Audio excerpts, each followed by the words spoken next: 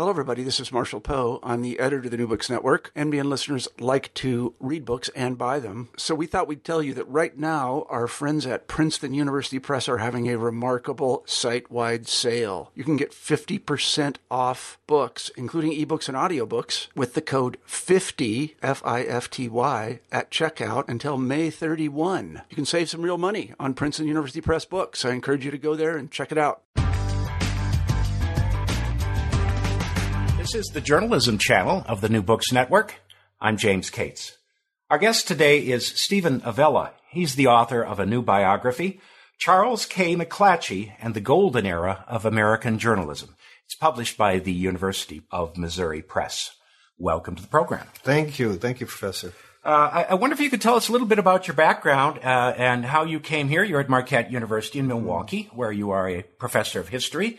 And you tell us a little bit about your roots and how you came to be with us in city of Milwaukee. I was born in Chicago. I don't want to take it that far back, but my family moved to Sacramento, California about 1952, where my father was working for the defense industry. And so I grew up there. I went to public school there, and I delivered the bee. From 1961 to 1965, in the suburb where we lived, called Orangevale, I was the bee boy. And I grew that route from about 50-some customers when I first took it to about 90 by the time I left for high school.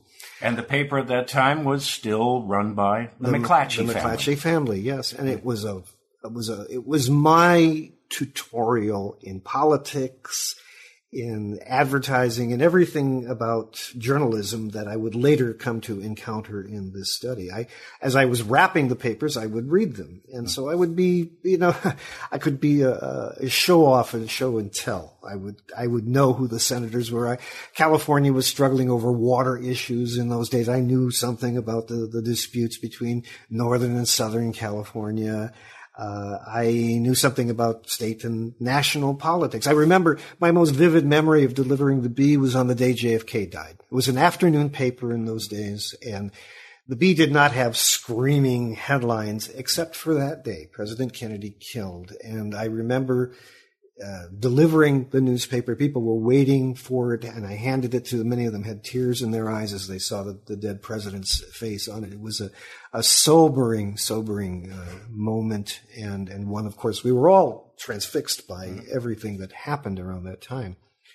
In 1965, I entered the Roman Catholic Seminary, and I began studies for the Catholic priesthood, where I was ordained in 1979. I'm still a Catholic priest, a priest of the Archdiocese of Milwaukee. And what brought me out here to Milwaukee was the church. They assigned me out here to work in a parish, and I was teaching high school. And by good fortune, I managed to be accepted at the University of Notre Dame in their master's and PhD program, and had just a marvelous experience going to school there. It was in the era of the great Father Hesburgh, who gave me my degree, and used to see him walking around campus all the time. He was a very gregarious man, and a man who had witnessed history himself. One of our classes, he came and talked about being fired by Richard Nixon because he was on the Civil Rights Commission, and Nixon wanted him out that day. And Father Ted told us, I just took my time. I slowly cleared out. They're not going to, let them drag a priest out. So he was a witness to history, a fascinating man. I got a good education. My initial interest is in 20th century American history. So that's largely what I've taught most of my academic career, but also the history of the Catholic Church in the United States. I've written books about Chicago Catholicism. I've written about my own archdiocese here of Milwaukee. And then my interest turned back to my home region, and I began to take a closer look at where I grew up.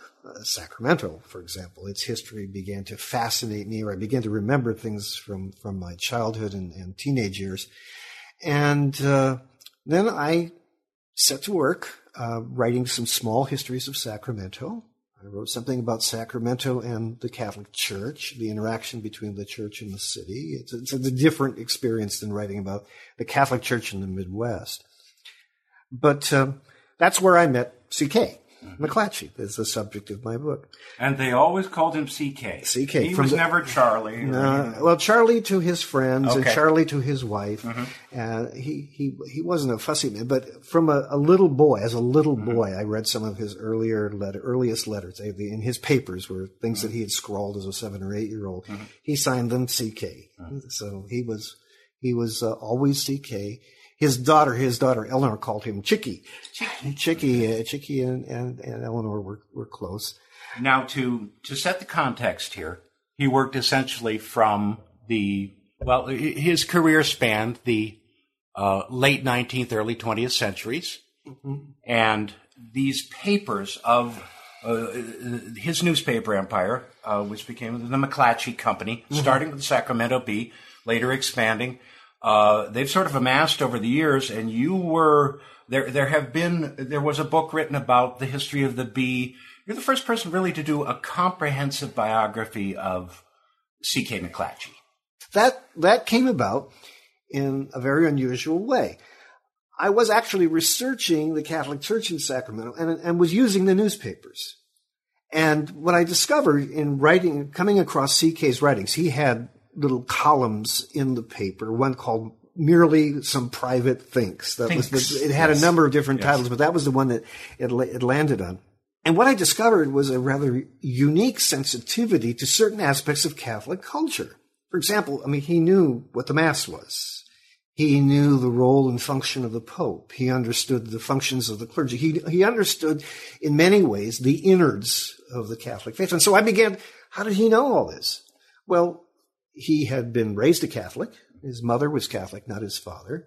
He had gone to Santa Clara, where allegedly he lost his faith. That's where he fell away from the Catholic Church. But he married a very devoutly Catholic woman, Ella Kelly, who continued to manifest attention, loyalty to the faith.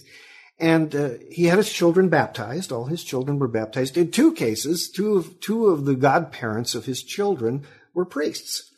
So he had this relationship with the church. He traveled abroad. He went to Rome. He had audiences with 2 popes. And as he traveled in Europe and other parts of the world, he had an aesthetic sensibility about what he was seeing in cathedrals and cults. All this inner life of the Catholic Church, this inner culture of the Catholic Church, which wasn't always easily accessible to people who were not reared as Catholics. He knew the lingo. And so I started pulling that thread. And one day, the director of the archives, a wonderful man, he's one of the dedicatees of the book, James Handley. He was the head of the Sacramento City Archives. He came out one day and he said, we have box after box after box of McClatchy correspondence. Well, that's like catnip to a historian. Mm-hmm. Dead people's mail is catnip to a historian. And he said, would you like to see some of this? So he began to bring out these boxes for me. In them, Professor Cates, were about 287 letterpress books. Now, this was the days before carbon paper, before Xeroxing, certainly, that when you wanted to make a copy of a paper, you had it typed and then you sprayed it with a little water. You put it in a book with tissue paper, and then you put a press on it. And then the ink imprinted itself on the tissue paper. Well, there were 287 of these books, anywhere from 400 to 800 pages apiece. I went through every single one of them. Now, it was reflective. Those books were reflective of kind of the evolving organization of the Bee. In the first books, you found everything from bills for lunches out to personal correspondence with his wife and his brother. His brother also was associated with him. But these papers, I venture to say, I can't say with absolute certainty, but he is probably one of the best sourced journalists, newsmen in American history. And maybe Hearst has more, maybe Pulitzer has more, but virtually every detail of this man's life is contained in that very rich and wonderful collection in the Center for Sacramento History. And it's wonderful to find a source who has very, very strong and passionate feelings and regularly poured them out on paper. Yeah, exactly. Yeah. And that's what I discovered. The original thrust of the book was to look at this dissonance between his privately held beliefs, which were very intense, and his public persona, which was very introverted. He was a very low-key person. I mean, people knew him around town because Sacramento wasn't that big a place, but he wasn't someone who appeared regularly at parties or socials. He was not caught up in whatever social life happened in Sacramento or even in San Francisco, where he traveled frequently. He was very, very taken by a set of principles that were forged in some pretty critical areas. This is what I discovered as I went through his things. Your description toward the beginning of the book, you say, his world was an amalgam of principles and passions. Mm-hmm. That was going to be the original title of the book, too. Okay. Okay. But the press convinced me to do this otherwise, or to use the golden age of American journalism. But his principles were forged from a number of sources, mostly very moralistic ones. You know, he was very attracted, for example, to Charles Dickens. Mm. That was one of the people that he read and quoted. And Dickens, of course, has a very moralistic view, a very sentimental view, but Dickens is very down on people who are hard on the poor. He's down on religious hypocrisy. He's a critic of industrial civilization, and C.K. absorbed that. C.K. loved the theater. He was also the Bee's theater critic under other pseudonyms, and he loved 19th century melodrama. He loved the good and the bad, the dark and the light, and all of that. He loved the poetic language of the King James Version of the Bible. His columns would be replete with rather arcane biblical passages and episodes that would not have been known to even really Bible-believing Protestants at that time. He loved Shakespeare, especially the tragedies. There was something that stirred inside him. Life for him was darkness and light. It was the good versus the evil. It was the forces of light against Belial. It was all of these things, and he would use this very rich, archaic language to skewer his enemies, the malefactors of great wealth, to quote Teddy Roosevelt, and also to praise his friends. There was very little middle ground with C.K. Now, those were his principles. Those were the things that he prided himself on being faithful to his whole life. But he also was somewhat contradictory. He loved the working man, but he hated unions. He's a fascinating man because, for a couple of reasons, I think. Let me give you my takeaway on this. First of all, this was such an interesting time to be an editor. You write toward the beginning of the book. He didn't have to answer to either stockholders or an editorial board. Mm-hmm. The paper was an extension of his personality, and he was a larger-than-life kind of person. And also, to add to that, he had this, sort of public facade, the moralizer, his friend Hiram Johnson referred to him as speaking with the trumpets. Mm-hmm. And yet, at the same time, he was a very complicated and, in many ways, very flawed man. Oh, yes, absolutely. He was an alcoholic, first of all. I mean, and the episodes of public drunkenness caught the attention of many people who saw him staggering out of the Bee. Or one time he was taking the streetcar and he was so loaded, his coat got caught as the door closed and dragged him.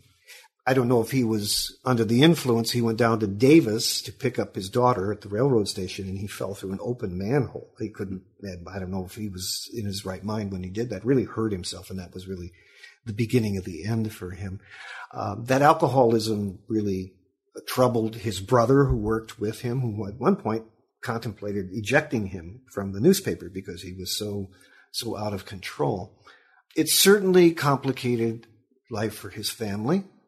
You hear very little in the correspondence about their reaction to his inebriation, but what we know about alcoholism and how that works, they created some sort of a dysfunction in the family that even their kind of sugary words and affection for each other couldn't paper over. Saddest thing was his own son became an alcoholic.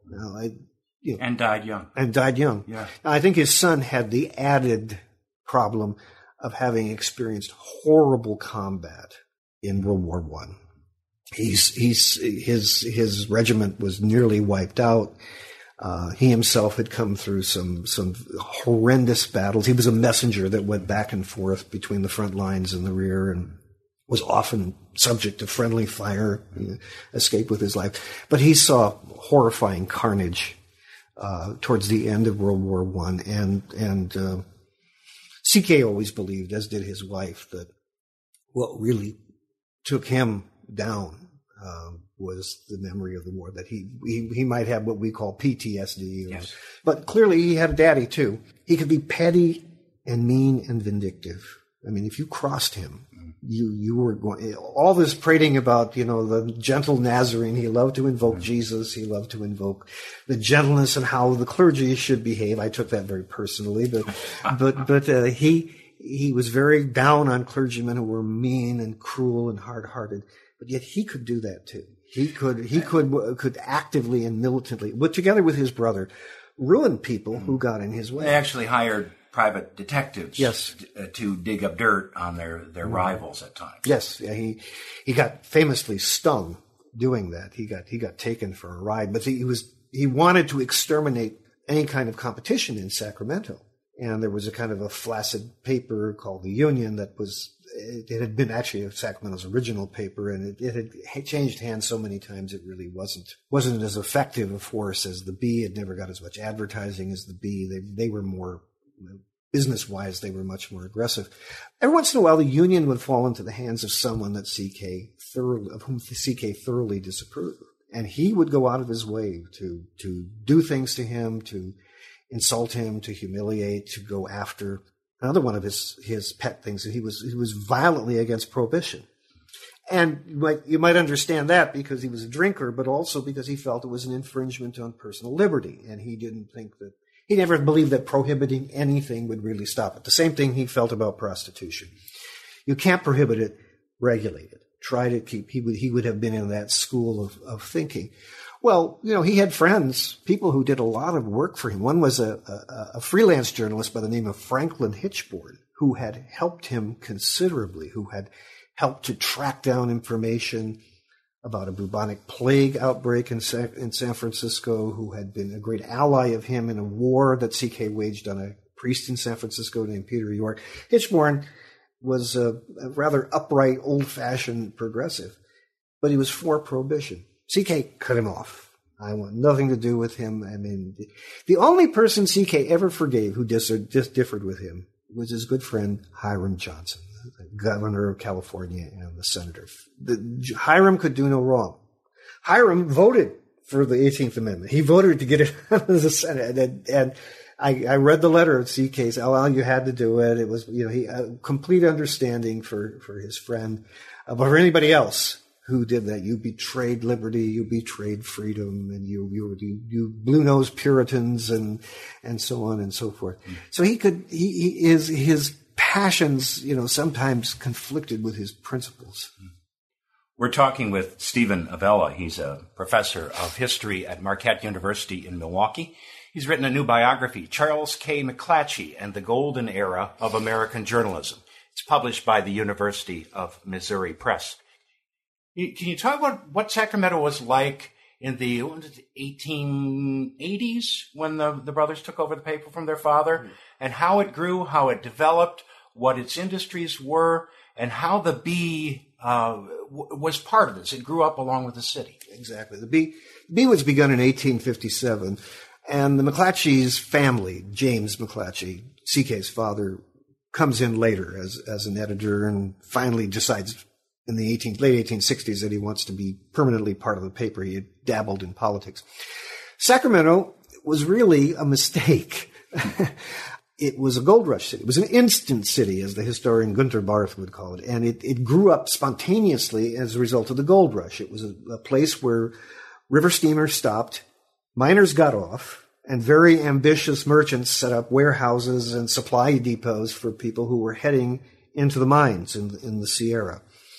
And the city kind of grew willy-nilly, and eventually, by 1850, it had become an organized city with a city council of government. It encountered all kinds of early problems, governmental instability, floods It was very low-lying, and it was inundated on several different occasions. The city basically jacked itself up.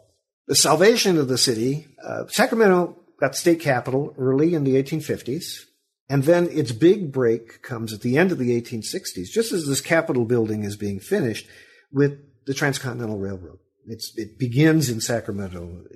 The first rails are laid in 1863, and it builds, the Central Pacific builds out towards the east. The Union Pacific builds out towards the west. They meet at Promontory Point in 1869. And Sacramento then becomes a railroad hub. It becomes an entrepot for not only trains going back and forth across the country. It becomes a link on the way to San Francisco. But the railroad company decides to put a major manufacturing plant there, the railroad yards, which made boxcars, which made streetcars, which prepared the rolling stock and all that. And that became one of the main economic hubs of the city. Many of the men of the city worked there. Weren't great wages, but it was enough to create a kind of a solid middle class in Sacramento. Then with the railroad, of course, comes canning, becoming a kind of an exchange for fruits and grains and vegetables, processing them and shipping them out. By the early 20th century, Sacramento then begins to move into its bigger government era. The progressive era comes with a much more energetic and visible government, and so Sacramento becomes more of a government city. And then during World War II and afterwards, it becomes a hub for military installations. There were 3 major military bases there in Sacramento that lasted until the 1990s. They were closed by the Base Commission. Every step of the way, Sacramento is redefining it. The McClatchys are an integral part of that. First of all, they become rather wealthy, well-to-do, and they don't leave the city. Many wealthy people who came to Sacramento made their fortunes there. Huntington, Hopkins, the people who helped to launch the Central Pacific Railroad, they all left. They went either to the east or to San Francisco. The McClatchys stayed. And the thrust of the newspaper was to identify itself with the development cadre in the city, the merchants, the people who worked in professional operations and professional organizations, or lawyers, doctors, others, who had determined to stay in Sacramento and contributed substantially to the upbuilding and beautification of the city. For example, the decision to jack up the buildings and to build the levees. I mean, this cost a lot of money and took a lot of effort. The McClatchys, among others, would be very much in favor of that, doing it, and would give it the kind of journalistic support that it needed. It supported all sorts of civic enterprises. You're talking about just one, tree planting. Trees Sacramento used to be known as the city of trees. The trees became a kind of a hobby horse for CK in particular. An urban legend was that whenever a tree was cut down, the flag at the B building would be put at half staff. Now, who knows if that's true? But CK wrote a lot about trees because he believed, first of all, that they provided a natural cooling. Sacramento is beastly hot in the summer. And the complaints about the heat of Sacramento often emanated from legislators and others who, why do I have to live there in that awful climate? And of course, CK always told those legislators they were free to leave. That's right. If you don't like it here, he became extremely sensitive about anybody criticizing Sacramento. Whoa. Now, he would do it. He could take the city government to task. He was the bane of almost every mayor in the city, and the city council he was continuously rehearsing circuses of corruption that were taking place, police bribery, prostitution, things of that nature. He was always ferreting out what he thought were major scandals in the city. But woe to anybody who criticized the city, and that included not only legislators from far off, people from San Francisco or other places who would look down on the city. He also took off after clergy, who every once in a while some visiting or, evangelizer would come in and start calling the city Sodom and Gomorrah because it had a very lively red light district and there was gambling that went on and all kinds of vices. And he would take off after them. If you think you're going to come into the city and malign us, there are a lot of good people. But the trees, he felt, not only provided cooling, they provided beauty. And when he started traveling to Europe, Every place he went, he took Sacramento in his head.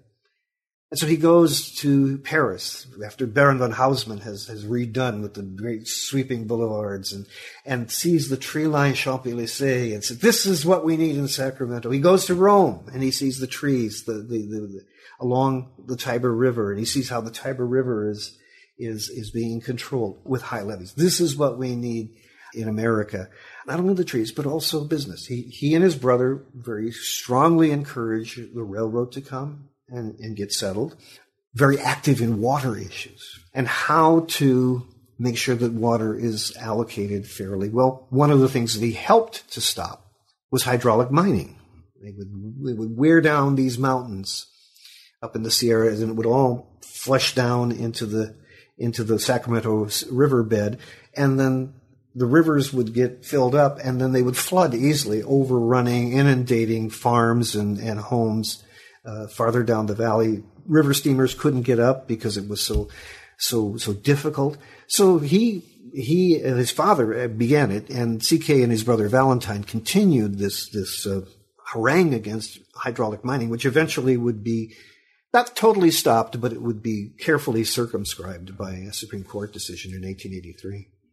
C.K. and his newspaper could be really good journalists when they chose to be so. The one incident you wrote about that I found sort of gruesomely fascinating was this tale of the plague in San Francisco, a few cases spreading elsewhere in Northern California, two outbreaks. The first really, covered up, not reported on by other media. And C.K. sent his people in, and I guess maybe part of it was animus toward San Francisco. There was a racial element involved because this was among the Chinese population, but lifted the lid on something that was genuinely needed to be talked about, and quite an amazing case. It was a genuine public health crisis that, for a variety of reasons. I read a lot of what C.K. wrote, and he accuses the governor and the leadership of San Francisco and also local journalists, his fellow journalists in San Francisco, of covering this up. And I thought, well, that's just C.K.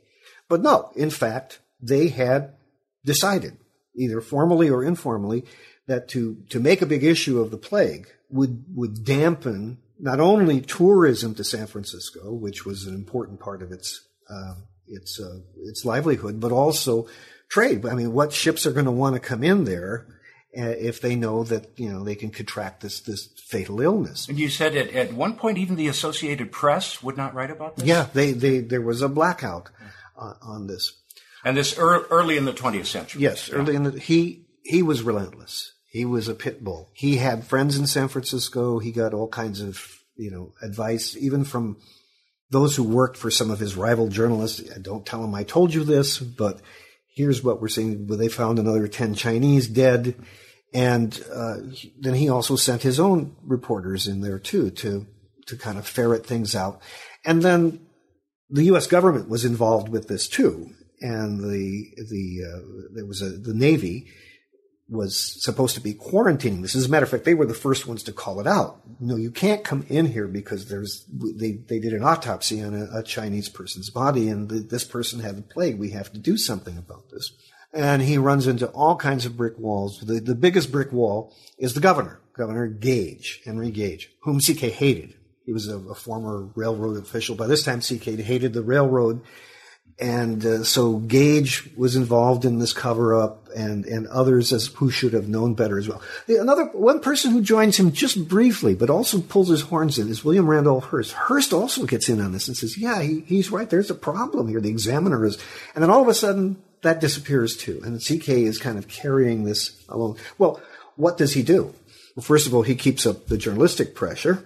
Secondly, he starts writing to the public health officers of a number of Western states. You should be very careful about sending people to San Francisco because they could bring this stuff back to you. So, and then this incites, concern and anxiety among these various Western states. And ultimately, there was a complete turnaround in all this. I say in the book, somewhat anachronistically, a reviewer caught me on this, but the Pulitzer Prize didn't exist then. But if it had, this would have been investigative journalism of which he could have won the prize. We're speaking with Stephen Avella. He's a professor of history at Marquette University, and he's the author of Charles K. McClatchy and the Golden Era of American Journalism, just out from the University of Missouri Press. When we start to look at the progressive era, California progressivism is a different animal than progressivism in the East. There are some different issues, some common issues. A thread that runs all through this, of course, is CK's long friendship with Hiram Johnson, who, as I recall, was Theodore Roosevelt's running mate in the Bull Moose election, right? And CK, obviously, he became a wealthy man. He was not against the accumulation of wealth. He was not against capitalism. But there were certain things like accumulation of large amounts of wealth in just a few hands that set him off, and he became a progressive, a crusader, at least within certain bounds. Exactly. Can you describe that? I think you described it very well. You're right. California progressivism is a horse of a different color. And progressives themselves are not a unified bloc. We refer to the progressive movement. I teach the progressive movement, and they do stand for certain kinds of things: greater democratization, voting for women, public health improvement, education, things of that. These are all an array of prohibition, too, is a progressive thing as well. And so this array, this spectrum of things that, people held on to with varying degrees of intensity or were against would represent CK. He was against massive concentrations of wealth and spoke frequently and fondly about the common man. A great admirer of Lincoln, who he believed was a man of the people, by the people, for the people. A great admirer of a particular view of American history that was very heroic and very hagiographic in many ways. And very upset when people, including academics, countered him on that view. Yeah, college professors drove him crazy. And he, he indulged in a kind of historiographical fundamentalism, if you will. The little red. He was ridiculed by one of his journalistic contemporaries, Chester Rowell, who said, "You have your little red schoolhouse view of history," and but he was deeply committed to the American way. When J.P. Morgan died, I think it was in 1915. He said, "Good, glad he's dead." He's never, this malefactor of great wealth was no good for anybody. And he took off after the rich. He took off after concentrations of power. He took off after governmental corruption. He would also be a voice demanding the reform in not only in Sacramento, but also in San Francisco. So he had those kinds of progressive instincts. But again, they were always tempered. He was, as I've mentioned, he was not for prohibition at all. He felt that this was an affront to individual liberties. Women's suffrage. Publicly, yeah, he could go along with it and he would be supportive of it. But privately, he hated the shrieking sisterhood, as he called them, and he hated them not just because they wanted to vote, but because many of them were the strongest advocates for prohibition. And those two got linked in his head and said this. And he was, by our standards, he would be somewhat misogynistic. He didn't care for, he loved his wife, he loved his daughter, he had women friends, but his understandings of himself and the relationship of men and women would be quite patriarchal, and he would express this on any number of occasions. The other thing that was added to this mix, and progressives in foreign policy are also somewhat bifurcated. Some of them, like Woodrow Wilson, saw that America could engage in a kind of active exceptionalism, that our way of doing our democracy, we should make the world safe for democracy, that there was a kind of a missionary evangelicalism about democracy and spreading democracy and lifting people up. CK wanted nothing to do with that. And you mentioned the word missionary. He didn't like missionaries either. He hated missionaries. He hated them. And it's interesting to read these things. I was reading his blasts against missionaries in the late 19th century, and they sound today like, cultural pluralists today. Why should we assume that people in Asia have no religion, as many of you missionaries do? They have a religion. You just don't respect it or understand it. He would speak against that. Becomes deeply, deeply suspicious of any kind of American engagement in international affairs, particularly after World War I. I think to some extent, he's quite influenced by Hiram Johnson and all that, who becomes he's one of the dead enders when it came to the League of Nations. But anything that had to do with this, he considered Europe to be somewhat decadent. He didn't want anything to do with them, and the idea of sending American men to die in some far-off land, he held on to that. I think at the end of his life he was changing on that as he noted the rise of totalitarianism in Europe and these kinds of authoritarian leaders. In the 1920s, CK is so distressed that progressives are gone and that the likes of Harding and Coolidge are running the country. Hates both of them and has the most scathing things to say about them and them who support those guys. So he virtually puts himself in exile in the 1920s. He takes multiple trips to Europe, and we're talking like 2 or 3 years at a time. He goes and stays at a hotel for 6 weeks and then goes to another hotel and sees things and writes them all back to the Bee. That was an interesting part of the narrative. I found myself thinking of, so many of these publishers who, most of them in larger cities, but people who became wealthy and ended up, as you say, in this sort of self-exile. Yeah. The story about Joseph Pulitzer coming back to the World office in New York, and some of the staffers said, "Who is that man?" And I said, "Oh, well, that's the boss. He's back from Naples or wherever, and we haven't seen him in 2 years." Yeah, William Randolph Hearst made a lot of his great purchases, ceilings from monasteries and doors and whole buildings and all of that during that period of time. They were putting their patrimony up for sale in many of those places. But there's one incident that I think begins to unravel this knee-jerk isolationism, and it really wasn't isolationism. It wasn't just we want nothing to do with you. It's just we cannot become involved with this. He and his wife managed to get an audience with Benito Mussolini. They go to Rome in the late 1920s.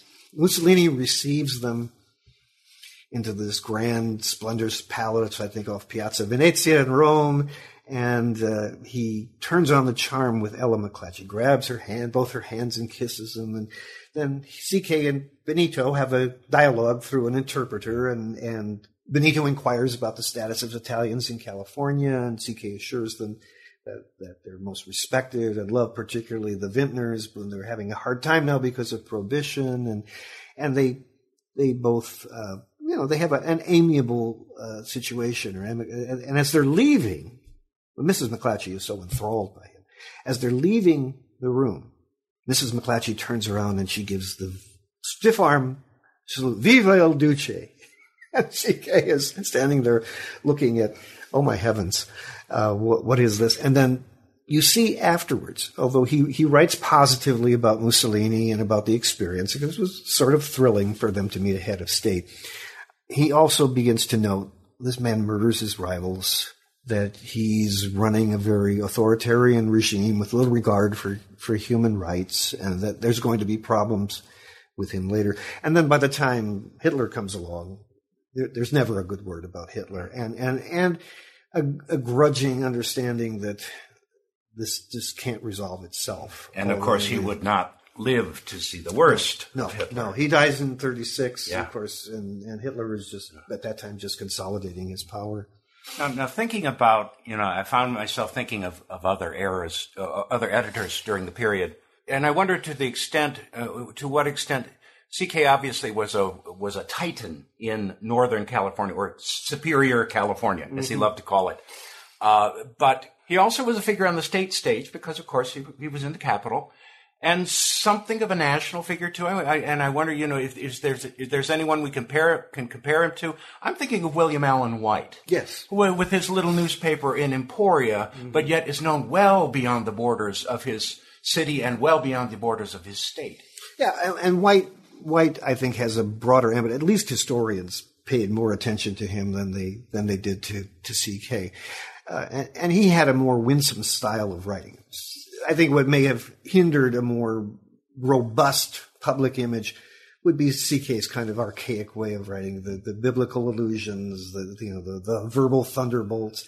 It almost seems as though time stopped for him, and he kept writing like this. And as you know, in studying journalism, that whole cool and more modern sense of writing is just the facts, ma'am. I mean, I'm thinking of the origins of Time magazine and the kind of writing that existed. I mean, there's nothing tremendously emotional about that. There's nothing tremendously, although it packs a punch in its own way by the way it reports things. CK's vision, his sense of values, his morals, all of these, I think, become quaint. They become shrunken, and they become less resonant with an evolving and growing California and the West. He comes to be respected. Although, again, his relations with his fellow journalists are not always really positive. I mean, he cherishes very active grudges against William Randolph Hearst. Many people did. And he hates the man who runs the San Francisco Chronicle, and he comes to hate Fremont Older, who was one of the ones who blew open the case of the corruption in San Francisco. And then he starts to run out of steam already in the 20s. He's anxious to turn the paper over to his son. His son comes home from World War I. Carlos Kelly, McClatchy Kelly, they called him, was a dynamo of a guy, a hardworking, diligent, forward-thinking guy. CK has a big split up with his brother, who had been co-owner of the paper. Bitter. The brother then essentially gives over the paper to CK. And CK is anxious to turn over the burden to his son. Yeah, you speak of his later years, and a lot of this time spent abroad. A trip to Asia you mentioned, where he literally had to be taken aboard the ship. He was very sick. That was after he fell into the manhole cover. Yeah. Yes, and but certainly not the retirement, the legacy he would have thought.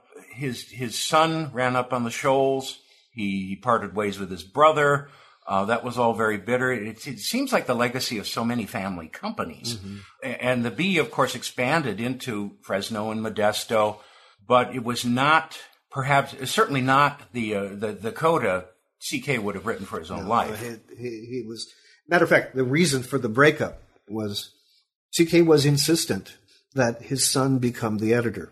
And his brother Valentine also had sons who also wanted a place in the newspaper. And a couple of them were very good men, very hardworking. They would have done well. But CK envisioned that it would be a kind of a split like he had with his brother. CK wrote the editorials. He controlled the news staff. And Valentine, his brother, took care of the business end of the Bee, although he would occasionally write and influence things too. The two brothers were not all that far apart in their basic ideas. But when the time for transition came, Valentine, of course, and Valentine's wife began to say, what about my kids? Valentine had a whole passel of kids. And, we need, this is our thing too. And so we need some representation here, and Carlos just can't come and take over. So what are we going to do about this? Carlos, temporarily settled, Carlos goes down and starts the Fresno Bee. He doesn't take over an existing paper, although they eventually buy out the other Fresno papers. He builds a brand new building, recruits a staff, and he starts to turn out the Fresno Bee, which soon becomes the dominant paper. And they get into radio. Yeah, and well. That's also Carlos. Mm-hmm. He pushes the use of radio and again, to kind of blanket the Central Valley. As a matter of fact, he could have had the whole Central. They claimed that he could have even had a paper in Bakersfield, which might have made the politics of Bakersfield, which are quite conservative now, a little bit different than they are today. And then I think in Carlos, I didn't read this, but I just surmised, given the kind of belief that he had in expansionism and managing a lot of debt, which made CK very nervous, that he would have tried to move into the Los Angeles area as well. And I don't think they would have gone into the Bay Area, but I think there was enough youth and vitality and enough hatred for Harrison Gray Otis in the LA Times and the Chandlers later, that he might have wanted to start nipping at the heels there around the growing LA metropolitan area and to the south. So, CK in the 20s was kind of hoping that this was going to happen and then feeling conflicted because he was terrified of the debt his son was taking on. And then also probably terrified because the man started to act out. He would go on what they called Kellys. They called him Kelly as his middle name, but his Kellys were basically alcoholic binges. He would just disappear for days on end and then come back. And his wife and others, they had kids, 3 kids, and they all kind of papered this over as far as I could see. I'm sure it caused them great grief and suffering to see this. And CK observed this as well. But what do we do? How do we handle it? I mean, think of even today the handling of people with addictions. What do we do with this? He's drinking all the time and he's incoherent, or, he's disappeared. Where did he go? And ultimately, CK had to remove him. The binges, the Kellys got increasingly worse. He became more erratic. At one point, he even threatened his father. I'm going to tell all the secrets of the family, whatever that meant. But then ultimately, he died very abruptly in 1933, January. They say of the flu, in one of his Kellys, he was out in the rain for a long time and he may have gotten pneumonia and died. Some speculate that he was being detoxified, and that's a very dangerous, it might have shocked him and he might have died. Who knows? I was never able to get much about that. I never saw it in any autopsy report. His sons were still alive and they were extremely protective. Matter of fact, when I was working on this, I was in regular touch with Carlos's son, Jim. Fine man, wonderful man, great, a lot of information, a lot of help and assistance and all this. He was a bit nervous about what I was going to say about his father. And I said, well, really very little other than, this whole episode that everybody knows about the papers and all of that. So if it's one of those what if, counterfactual, what if Carlos had lived, it would have been a very different B enterprise. It took them a long time to buy. They bought Knight Ridder in the 1990s.